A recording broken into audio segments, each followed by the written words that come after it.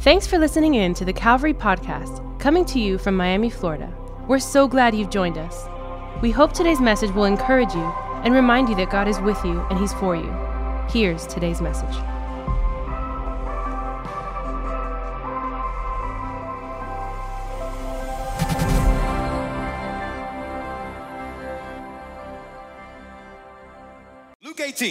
Luke 18, go down to verse 18. If you don't have a Bible, we're gonna put it up on the screens. If you're watching online, we're gonna put it up on your screen as well. Luke 18, beginning in verse 18. If you're there, can you say amen? Okay, the Bible says this. And a ruler asked him, "Good teacher, what must I do to inherit eternal life?" And Jesus said to him, "Why do you call me good? No one is good except God alone. You know the commandments. Do not commit adultery, do not murder, do not steal, do not bear false witness, honor your father and mother." And he said, "All these I've kept from my youth." When Jesus heard this, he said to him, "One thing you still lack. Sell all that you have and distribute it to the poor, and you will have treasure in heaven. And come, follow me." But when he heard these things, the rich young ruler, he became very sad, for he was extremely rich. Jesus, seeing that he had become sad, he said, "How difficult it is for those who have wealth to enter the kingdom of God. For it is easier for a camel to go through the eye of a needle than for a rich person to enter the kingdom of God." Those who heard it said, "Then who can be saved?" But he said, "What is impossible with man is possible with God." And Peter said, "See, we've left our homes and we followed you."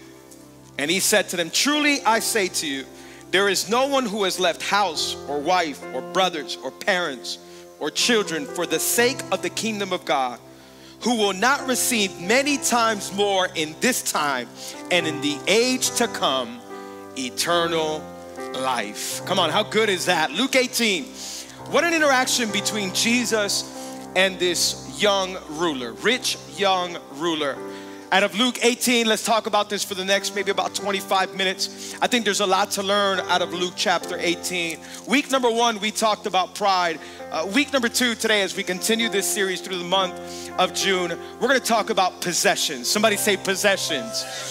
I've titled this message, "The Power of Possessions." The power of possessions. I think possessions, they play a big role in our world today, in our society today, in our life today, and possibly in our hearts. And so let's talk about it for the next several minutes. We're gonna see what God's word says, and then we're gonna worship Jesus one more time, go outside, get some snow cones, some popcorns, join a connect group for the summer cycle, and have the best Sunday, amen?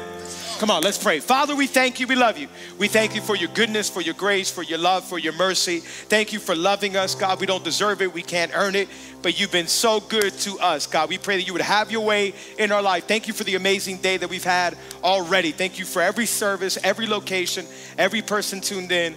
Speak to us. Open up the eyes of our heart that we may see you better, Jesus. We love you and we thank you.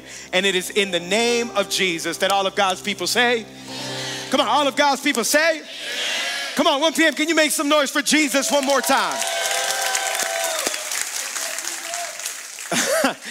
In the year 1859, there was this boat, this vessel, this ship called the Royal Charter. The Royal Charter was carrying over 480 passengers, all of them extremely wealthy, who had traveled from Europe down to Australia because there was a gold rush in Australia. In 1859, they had gone down to Melbourne, Australia, and in the gold fields of Australia, they had gathered as much gold as possible, and it was time to go home. They loaded the Royal Charter boat. The boat was extremely packed with gold. They had gold all over the place. They said the bottom of the boat was filled with gold. In fact, some of the passengers had so much gold that they stuck it in their coats, in their jackets. Some of them even, they began to sew gold into their jackets and coats. So they literally had gold bars hanging from their clothes. A day before arriving back in Europe, a storm breaks out, and the Royal Charter it runs aground, it runs into rocks, and it is completely destroyed under this storm.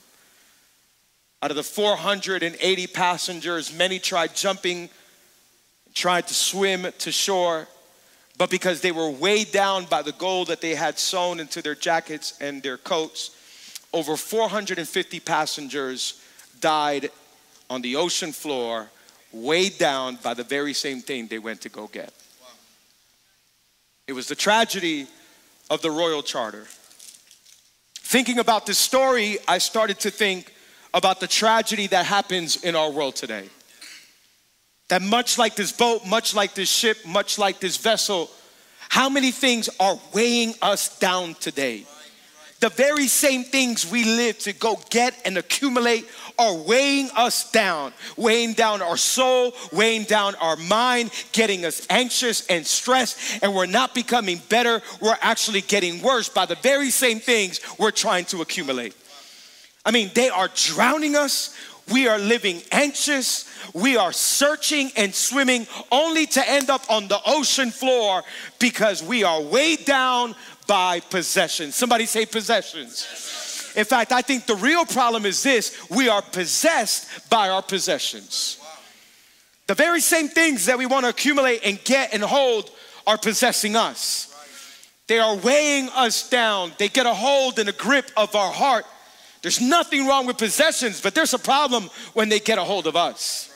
In fact, researching for this message, I started looking at some studies and I found some numbers about what possessions, money, and material things is doing to Americans. They say that American children, our children, make up 3.1% of the world's population. 3.1% of the world's population is American children, our children. I say our children because I don't know if you know, I'm gonna be a father now.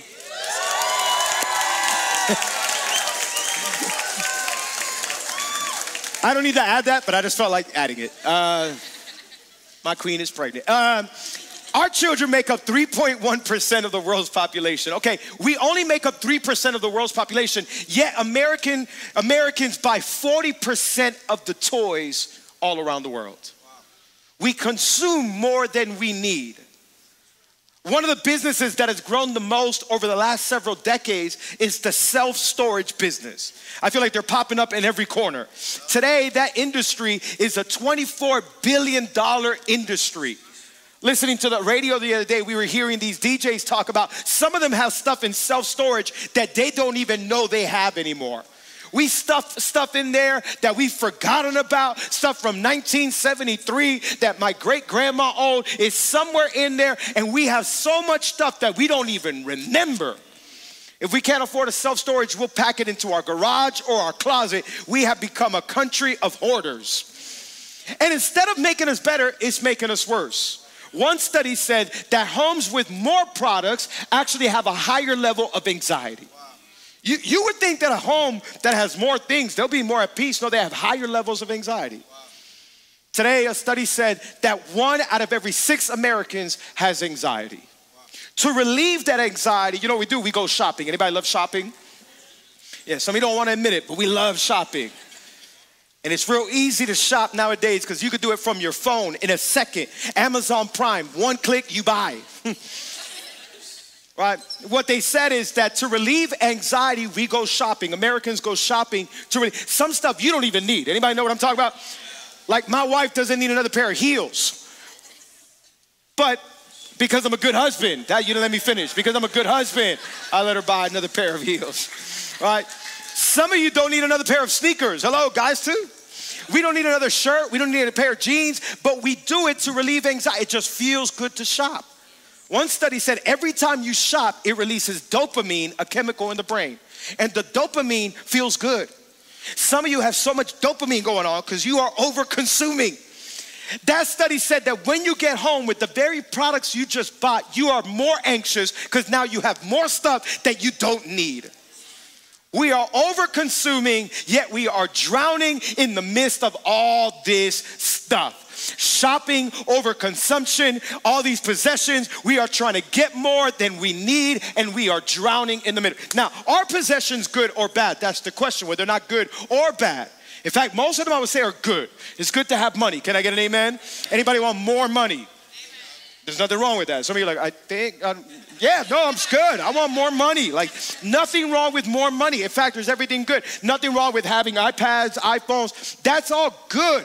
The problem is when those things have us, right? There's nothing wrong with these products. Here's the thing. A good thing can become a God thing, and that's when it becomes a bad thing. When we make these things a God in our life, in other words, I'm not satisfied until I get the latest iPhone 27. I'm not satisfied until I get the latest house. And if my neighbor has a Beamer, I need the latest Beamer. And if they went on vacation, I need to go on a bigger vacation. And if they put up nice pictures on Instagram, I'm gonna put better pictures on IG because I need to have more. And we are playing this game and we are searching for satisfaction and happiness all across products, places, or things. And we are dying in the process of it because we think that these things are gonna bring us peace and hope. But they're not. We're not. We have mental health challenge in our country. We have anxiety in our country. We have more products than any other country in the world. We throw away more food than other countries consume in a day. Yet we are stressed out, strung out, can't sleep, depressed because it's killing us and drowning us because those are not the answer. The only one that can satisfy the soul is the God who made it. The God who made the heart. The God who made your body. The God who made your mind. He's the only one that can do it. And so we've made a God thing out of good things and they've turned into bad things. We've turned them into idols in our life. Today we got a whole lot of idols. Maybe today some of us, we're stressed because we don't have what we think we need to have. Come on, let's do an inventory of our heart today. Some of us, we're disappointed because we're after the pursuit of happiness. But the pursuit of happiness in America has turned into the plunder of humanity. We climb over each other, we stress out, we're anxious because we don't have what we think brings us peace. What do? I actually think that they've become a distraction for the real thing that brings satisfaction. All these products, all these possessions, all this money, it's distracting us from the only thing that can really bring joy in our life. Today, I think what we need to do is to realize we got more than we ever deserved. Dietrich Bonhoeffer, who was a Christian author, thinker, and ended up giving his life for the gospel, he wrote and said this: in ordinary life, we hardly realize that we receive a great deal more than we give. What a line. We receive way more than we give. And it is only with gratitude that one becomes rich. It's only with gratitude that one becomes rich. I heard one commentator says, the person that's really wealthy is the one that can buy, is the one that has what money can't buy. If you have what money can't buy, oh, you're wealthy. In fact, I put it this way today: you can be wealthy if you can live grateful. You want to live a wealthy life? You want to live a blessed life? Oh, come on. If you're grateful for all that God has given you, you will be wealthy in your mind, body, and soul. It's not about money. It's not about possessions. It's about the God that possesses me, and he's given me more than I deserve. If you're blessed in here, come on. Why don't you give God some praise? Come on, we're blessed. I'm grateful. I may not have all I want, but I have more than I need in him. He's been a good God. Okay, Luke chapter 18. Let's talk about Luke chapter 18. Luke chapter 18 is extremely interesting. What a conversation between Jesus Christ and this rich young ruler. Many believe he's some kind of magistrate or a religious leader. He's young, he's accomplished, he's probably a very good-looking guy. We'll say like Peter, a young, good-looking guy, successful, accomplished. And many see him and they're like, wow, what a man of God. Like, he's awesome. And this young guy, he approaches Jesus and he wants to have a conversation with Jesus because although he has everything, he has nothing. Wow. Not saying that's Peter. I'm just saying, like, it's funny because we think some people in our world have everything, but they really have nothing and they're still searching. And so this young guy, he goes up to Jesus and he says, good teacher, what must I do to inherit eternal life? Luke 18, verses 18 and on, it's an interesting conversation. And it's a conversation that deserves attention, and you should look into it, and you should read it at home, and you should really try to look into that, divide it, and see what Jesus is doing because it's profound. First of all, he says, what must I do to inherit eternal life? That word in the Greek, what he's asking is, what must I do to earn eternal life? In other words, he's probably bought his way into success, and now he's trying to buy his way into eternal life. Jesus is about to basically tell him, you can't buy your way into heaven. Doesn't matter how much money you have, you can't buy your way into eternity. Ain't no money in the world that can buy you eternal life. But he starts with this phrase, good teacher, and he calls Jesus a good teacher. And he probably thinks it's a very good way to address Jesus because Jesus for sure is a good teacher. But Jesus is going to flip it on him because Jesus knows his heart. He says, good teacher, what must I do to inherit eternal life? And Jesus says, good? Good? Why do you call me good? He says, if there's anybody that's good, it's only God. Jesus understood that what the young man was doing was not really calling Jesus good because he's good. What the young man was doing was trying to establish a standard for good. And he says, good teacher. And if Jesus is good, I'm good just like you because I'm pretty accomplished, I'm successful, and I'm religious. And Jesus is like, I'm not good and neither are you. If there's anybody that's good, it's him. Today, our possessions, our products, our money deceive us into making us think we're good. Well, you know how much I give to compassion? You know how much I serve and help other organizations? I give every month to this organization. Like people that are philanthropists, they think that that means you're good. And Jesus is basically going to hold up his word and say, well, the word is like a mirror. It's going to show you your heart. And Jesus is like, okay, you want to play this game? And they go into a Q&A basically, back and forth. And Jesus is about to perform open heart surgery in Luke chapter 18. Like, you got to look at this. Go home and break this apart because my prayer is that God would do this in our heart today. Right. Jesus is like, you want to play this game? Okay. He's like, I'm good.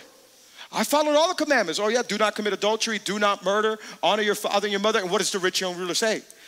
I've done them all. No, all of them. I'm perfect. I've kept all the commandments. I go to church. I've been to Growth Track 3 times. Eating the pizza. I've joined Dream Team, a Connect Summer Cycle. I do the summer, the spring, and the fall cycle. I've been a Connect group the whole time. I'm awesome. And Jesus is like, okay, let's take this a little bit further because I'm about to peel your heart apart layer by layer. Wow. And he says, okay, why don't you do one thing? You lack one thing. Go grab everything that you have. Go down to TD Bank, grab your checkings, your savings. Go grab all the money you have, all your Robin Hood stocks, everything that you own. Sell it, grab all that cash, and go give it to the poor. Give it all away. And then come and follow me. Jesus basically was testing him in the commandments 1 through 3. He thought he had 4 through 10, but he was failing in 1 through 3. Because he had another God before the real God. He literally peeled back his heart and says, I'm not sitting on the throne of your heart. Your money, your possessions, your things are sitting on the throne of your heart. When Jesus says this, what does the young ruler do? He gets very sad. Like, he's bummed, big time. Go sell everything and then come, follow me. He's down, he's depressed. He's like, he realizes he doesn't just have possessions, the possessions have him. He can't let go because they got a grip on his soul. His love for his things is greater than his love for God. He thought he really loved God. And this is America today. Come on, church, can we be real? We've talked about this in every service. Like, we say we love God. We profess that we love God. We come in here and we worship. Oh, praise the name. And we give offering. And we're good. But when he peels back our heart, who's sitting on the throne of our heart? Is it really God? Or is it our pride? Is it pleasure? Is it possessions? Is it people? Like, today God is saying, let me see your heart. Because if I'm really the God of your heart, I'll be sitting on the throne. And the rich young ruler had possessions on the throne of his heart. And so he walked away depressed, sad. He could not follow Jesus because he was following the false God of possessions. You cannot follow the God of power if you're following the false God of possessions. And he was following the things of this world. And some of us here today and all across America, we are following the God of possessions. We are not happy until somebody validates us, that we have a nice outfit, that we have a nice car, that we go on nice vacations, that all these things. We are trying to impress people we don't even like with money we don't have. We get into debt. We go and we stack up our credit card because we just got to like play the game, catch up with the Joneses. We got to have the latest car. My neighbor bought the latest car, so I need the latest latest car. My neighbor went and did this. My family members got this. And we are all trying to play catch up. And the whole time we are anxious, stressed out, strung out, can't sleep, no peace, because we're following things that will never satisfy the soul. And we're following something that only results in more anxiety, instead of letting the God of joy, peace, and hope rule in the throne of our hearts. What do all these things do? Like, we think they're gonna make us happy. Look what Jim Carrey says. He's an incredible actor, one of my favorite actors. He says, I think everybody should get rich and famous, do everything they've ever dreamed of, so they can see that it's not the answer. This is like one of Hollywood's most accomplished actors, at one point getting over $20 million per film. And he says, go get the biggest checks you can imagine. Let a company pay you the most money you could ever make in your life. Look at your bank account. You could have more money than you can even imagine. You don't even know what to spend it on. You'll buy the houses, the cars, you'll travel the world, and it's still not the answer. Jim Carrey says a truth that the Bible said like centuries ago. King Solomon had everything. King Solomon, he was paid.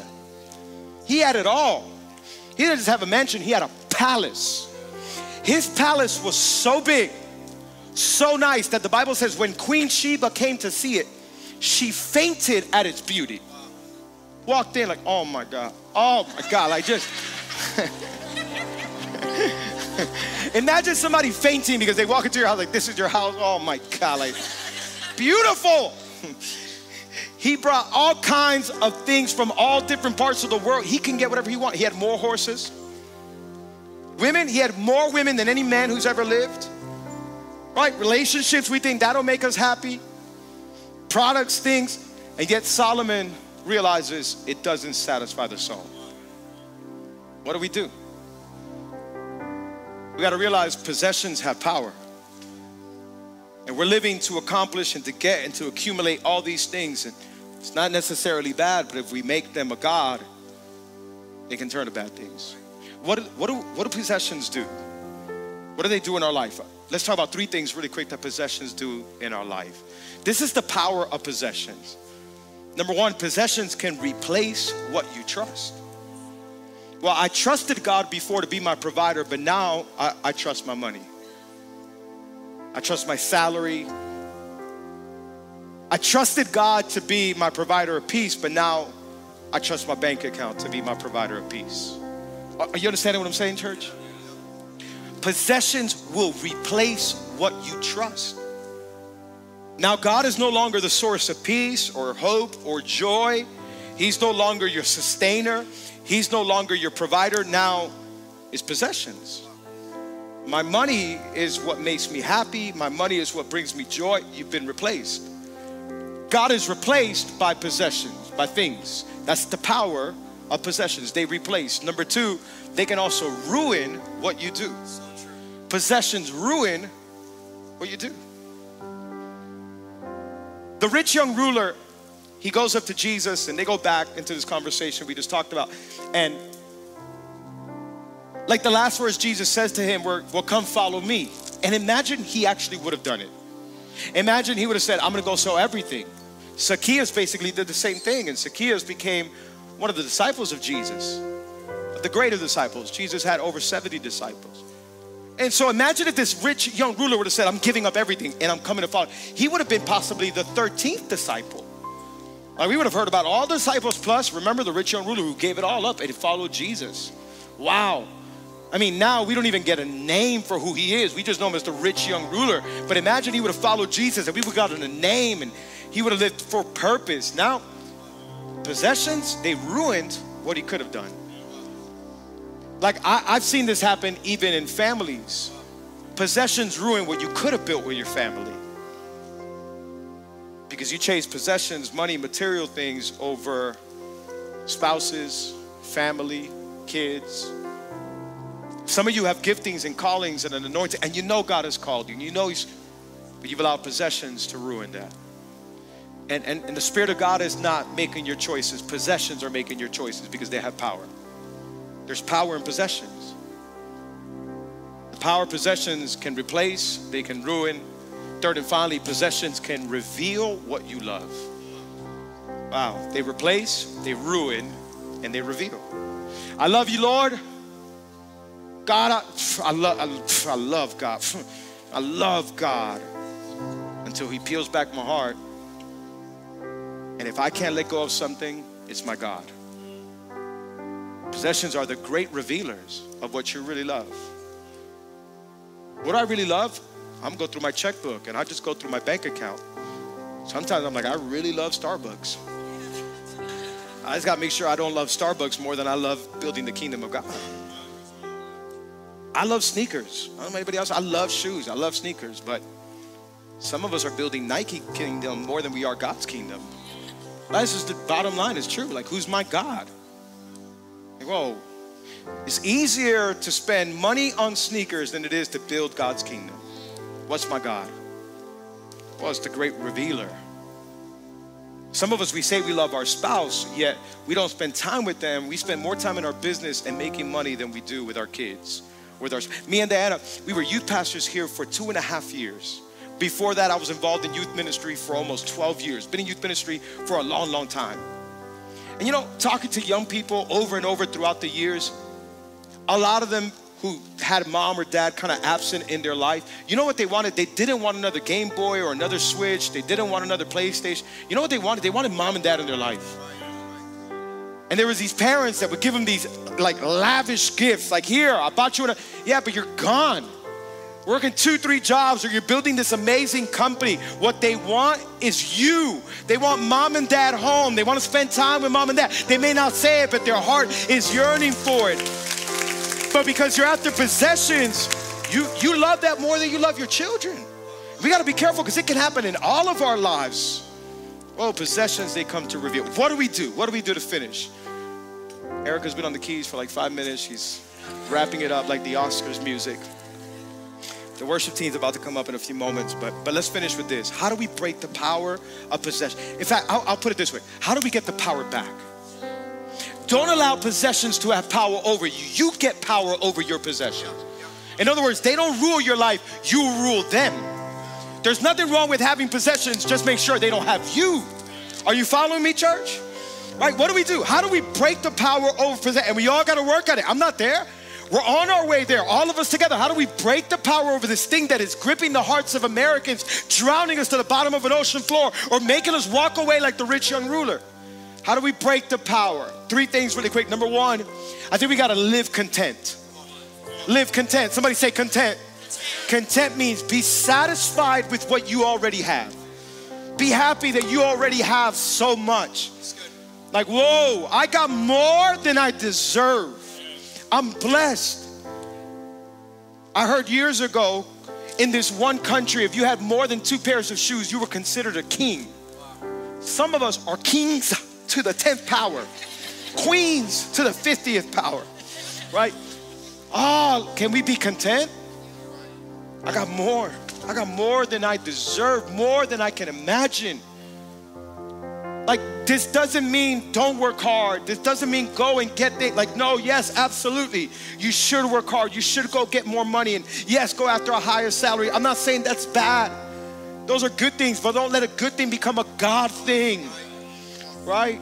Like, then lazy people will love this, man. Oh, yeah, I'm going to be content. I don't have nothing. I'm not going to go to work, and I'm just going to live in my basement for 52 years with mom and dad. Like, that's not what this message means. Go to work. The Bible says he who does not give or produce or earn for his own family is worse than a non-believer. Christians should be the hardest working people, and we should take care of our family. Like, you got to provide for your home. So I'm not saying that. Babe, I'm not working anymore. We got more than enough. That's not what I'm saying. Go work hard, go provide, but don't let that take the place of God. Look what Paul writing to Timothy, look what he says in 1 Timothy chapter 6, verses 8 through 10. Paul writes, but if we have food and clothing, we'll be content with that. Wow. You know what Paul was happy with? He had food and clothing. I wake up tomorrow, I got something to eat, breakfast, I'm content. I got clothes to put on my back more than a whole lot of people, I'm content.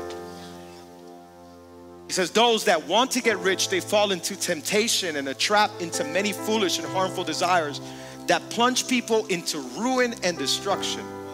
For the love of money, not money, the love of money is a root of all kinds of evil. Some people eager for money have wandered from the faith and pierced themselves with many griefs. Come on, some of us, you know, what are people doing for money today? People do all kinds of evils. People would do anything and everything for a little bit more. They'll backstab friends. They'll turn on family because there's a desire in their heart that can never be satisfied and they want more. Can we be content? I think what we need to start doing is counting our blessings. Come on, that we wake up every morning and instead of just wanting more, that we say, God, thank you, I got more than enough. Anybody thankful today? Come on, if you're thankful for what you already have.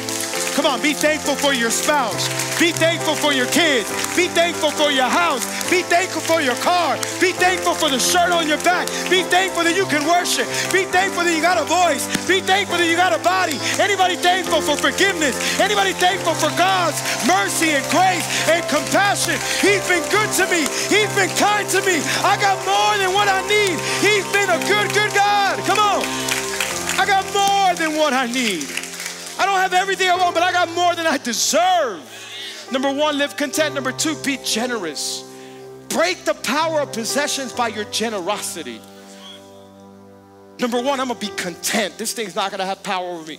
It's not going to drive me anxious, or it's not going to take my peace at night because I'm breaking the power of possessions. Number two, I'm being generous with everything that God gives me. If you can't share what God has given you, it's a God in your life. Right? Instead of living with a closed hand, live with an open hand. In fact, living with an open hand leaves opportunity for God to give you some more. But if you live with a closed hand, you'll hold on to all of your possessions and you might get more in your own strength, but it will lead you to no satisfaction and it may ruin your life.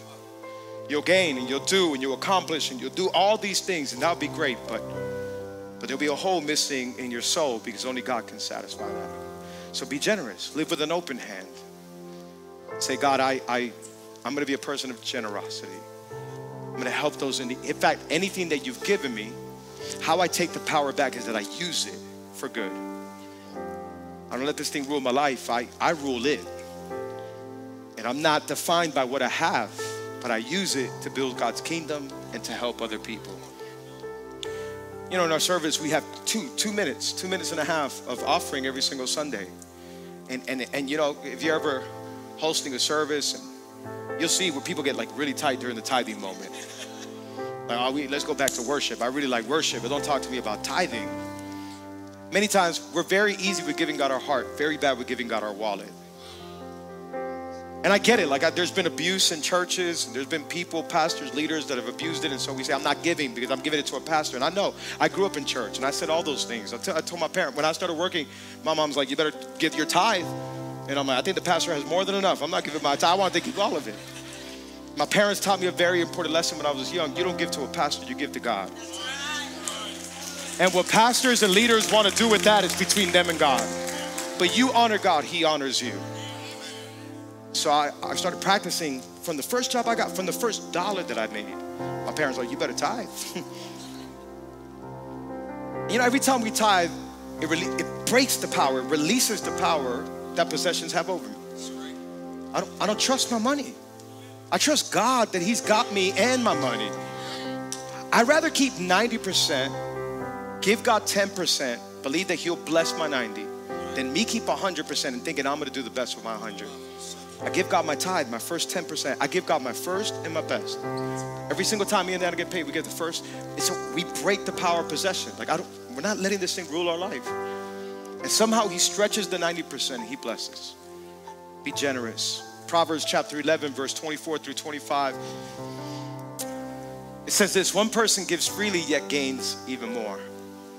Another person withholds unduly but comes to poverty.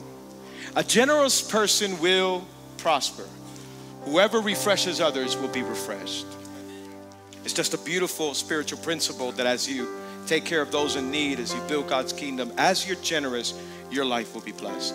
Live with an open hand. Number one, we live content. Number two, we're generous. And number three, stay blessed. Stay blessed. How do we break the power of possessions? By staying blessed in spite of possessions. I'm going to repeat that and then I'm going to explain, and the band's coming up. But how do we break the power of possessions? By staying blessed in spite of possessions. In other words, you're not blessed by what you have. You're blessed because of who has you. Like, that's how I break the power of possessions. Some people only say they're blessed because of how their week went. Yeah, I got a salary increase this week, so I'm blessed. Awesome. The girl I wanted to date said yes, so I'm blessed, right? My family, we got back together, so we're blessed. Like, your circumstances don't make you blessed. It's the God who has you that declared you blessed. Are you hearing me? Circumstances, they'll come and go, but God, He called you blessed. And so I break the power of possessions because they don't rule me or define me. God does. Are you hearing me, church? I'm blessed. I'm blessed. I'm blessed. I wake up in the morning and I'm blessed regardless of my bank account. I'm blessed. I wake up in the morning and I declare I'm blessed, not because of what I have, what I own, everything that I possess. I'm blessed because of the one that possesses me, the one who gave me freedom, forgiveness, the one who redeemed me, the one who adopted me. He predestined me. He chose me. He forgave me. He delivered me. He called me free. He called me his own. I'm blessed. What makes us blessed? What makes us blessed? Peter, in explaining to the early church how they were blessed, he said this in 1 Peter chapter 4, verse 14. Peter writes to the church and he says, if you're insulted for the name of Christ, you're blessed. Why are you blessed? Because the Spirit of glory and of God rests upon you. I'm blessed because of Him who is on me. He rests in me. I got the Spirit of glory, the Spirit of God living inside of me. You have it inside of you. Every single one of us that we've decided to follow Jesus, the Bible says we've been filled with the Holy Spirit and He resides in our heart. You can wake up in the morning, you say, my bank account may not be filled, but my soul is filled, my life is filled, I got the Spirit of God in me, I'm blessed. Blessed. The word blessed in the Greek is the word makairos, and it literally means to enlarge it or to lengthen something. Blessed means to enlarge it or to lengthen. Literally what it means is that God's long arm of grace has been extended on your life over more than what we deserve. In other words, I got more grace than I ever deserved. I got more mercy than I can ever do on my own. He's been good to me. That's why I'm blessed. I may not have as much as you. I may not have the latest clothes. I may not have all the cars. I may not have the biggest salary, but I'm blessed because He blessed me. Today, realize you're blessed. You're blessed. I'm telling you, there's an epidemic happening. Americans are dying, drowning in anxiety because they're just trying to catch up with everybody else. Just wake up and realize you're blessed. I'll finish with this last story. There was a farmer in the Great Depression. 2 years before the Great Depression, he had bought this big farm. And the farm, he was about to lose it. He lost all the crops. He lost his job. And the bank was coming to foreclose on the property and they were going to take his farm from him. And they gave him a week to come up with the money and there was no way he can come up with the money. He says, I'm losing this farm. 3 days before he had to give up the farm, an oil company came and knocked on the door and they said, sir, do you mind if we search for some oil on your property and dig? And he said, well, I'm about to lose this thing in 3 days. Go ahead, dig. I don't care. I'm about to lose the property. The first day they started digging, they struck oil. They struck so much oil within those 3 days that he became a millionaire 5 times over. Now the question was he a millionaire before they struck oil or after they struck oil? And the answer is simple. He's been a millionaire. He just didn't know it until they went underneath the ground. Christians today, what we don't realize is that we're blessed. And you're not blessed because God does something in your life. It's because He already did something in your life. Oh, come on. If you forget and if possessions try to get a hold of you, look to the cross and say, I'm blessed. He paid my debt. I'm forgiven. I'm redeemed. I'm accepted. I'm chosen in Him. I'm blessed. I'm blessed. I don't care what anybody else says. I'm blessed in Him. Come on, why don't we stand up to our feet all across this place? We're gonna do something. We're gonna lift up our hands all across this place. Why don't we pray for a moment? Why don't we pray for a moment? Come on, maybe this past week or month you haven't taken the time out to pray. Have a moment where you just talk to God. We'll leave it in just a minute or two, but come on, with hands raised up all over this place. Thank you, Father.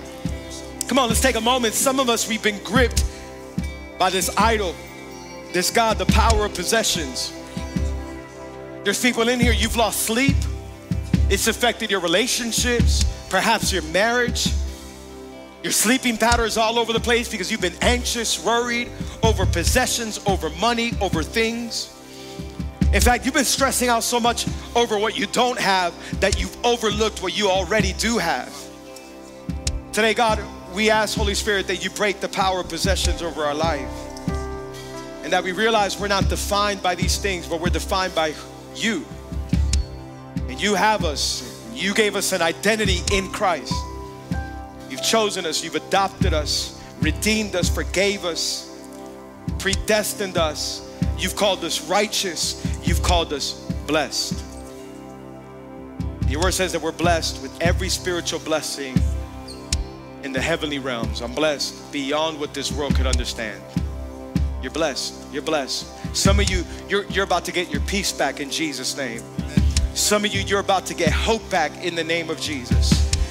Some of you, you haven't had joy in a long time because I know work has been stressing you out and bills have been stressing you out, and I know that's real. But today I'm praying in the name of Jesus that joy comes back into your life and you realize you got a sustainer, you got a provider, you do what you can and you trust God with what only He can. Hallelujah. I pray that joy comes back. I pray that peace comes back. God, we break the power of possessions over our life today in the name of Jesus. Come on, let's start with living content lives, grateful lives. I can be wealthy if I can live grateful. I'm wealthy in joy. I'm wealthy in peace. I'm wealthy in hope because I'm grateful for all that He's given me. Thank you, Jesus. Come on, church, why don't you begin to lift up your own prayer before God? Talk to God right there where you're at. There you go. Come on, lift up your voice. Why don't you tell Him what you're thankful for today? Come on, when's the last time you thanked Him for all the blessings that you have? Come on. Come on, we can count a bunch of things this afternoon. God, we're thankful for our shoes. We're thankful for our clothes. We're thankful for the shirt on our back. God, we're thankful for our family. We're thankful that we got a home to go back to. We're thankful, God. We got more than we deserve, more than we could ever. God, we're thankful. We're thankful for so much.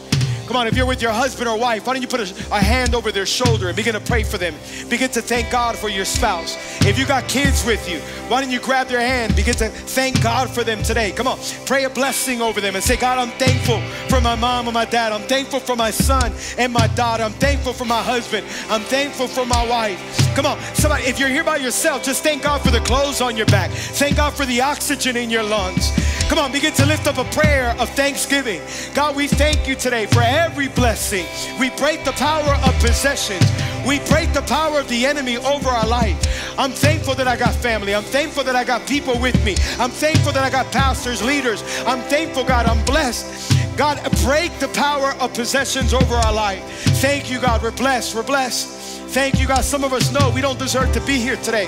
We should have been in a hospital, in jail, 6 feet below, but I'm alive, I'm here, God. I'm grateful for that, God. God, I pray that you give your people back peace, joy, love, hope in Jesus' name. I'm gonna ask Pastor Phil to come up and lead us in one last prayer of salvation with every eye closed and every head bowed. We love you, Jesus. Thank you, Spirit of God. Speak to people today on our way home that you remind us stuff to be grateful for. Speak to us, Lord. Open up our hearts and open our eyes to see that you're the God who owns it all and you own us. And that's more than enough. We thank you, Jesus. I really believe that God's presence is here. And I just want to encourage you. Maybe you're saying, well, Phil, how do I get rid of this attitude of just owning things, that I need this, I need that? And I really believe Pastor Alex gave us some practical tools, and those are going to be helpful. But I think the main thing you need in your life is to surrender it to Jesus. I think we could do all these things, but we're not that strong. We can do all these things, but we're not that smart. But if we could give our lives to Jesus and say, Jesus, my life is yours. I'm done driving my own life. I'm giving you the keys. You take me where you want to go and what you want to do, because it's always going to be the best plan. And how do we do that? Well, we got to start back at the story of the gospel. You see, Jesus, he paid the ultimate price for you and for me. You're a sinner, I'm a sinner. And there's nothing that we can do on planet Earth. Doesn't matter how much we give to charity. Doesn't matter how good of a human being that you are.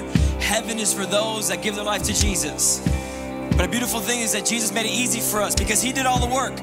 Literally, the story of the gospel is Jesus coming down from heaven to earth, being born as a baby, growing up to be a man. And his whole mission, literally what he was born to do, was to die. What a life.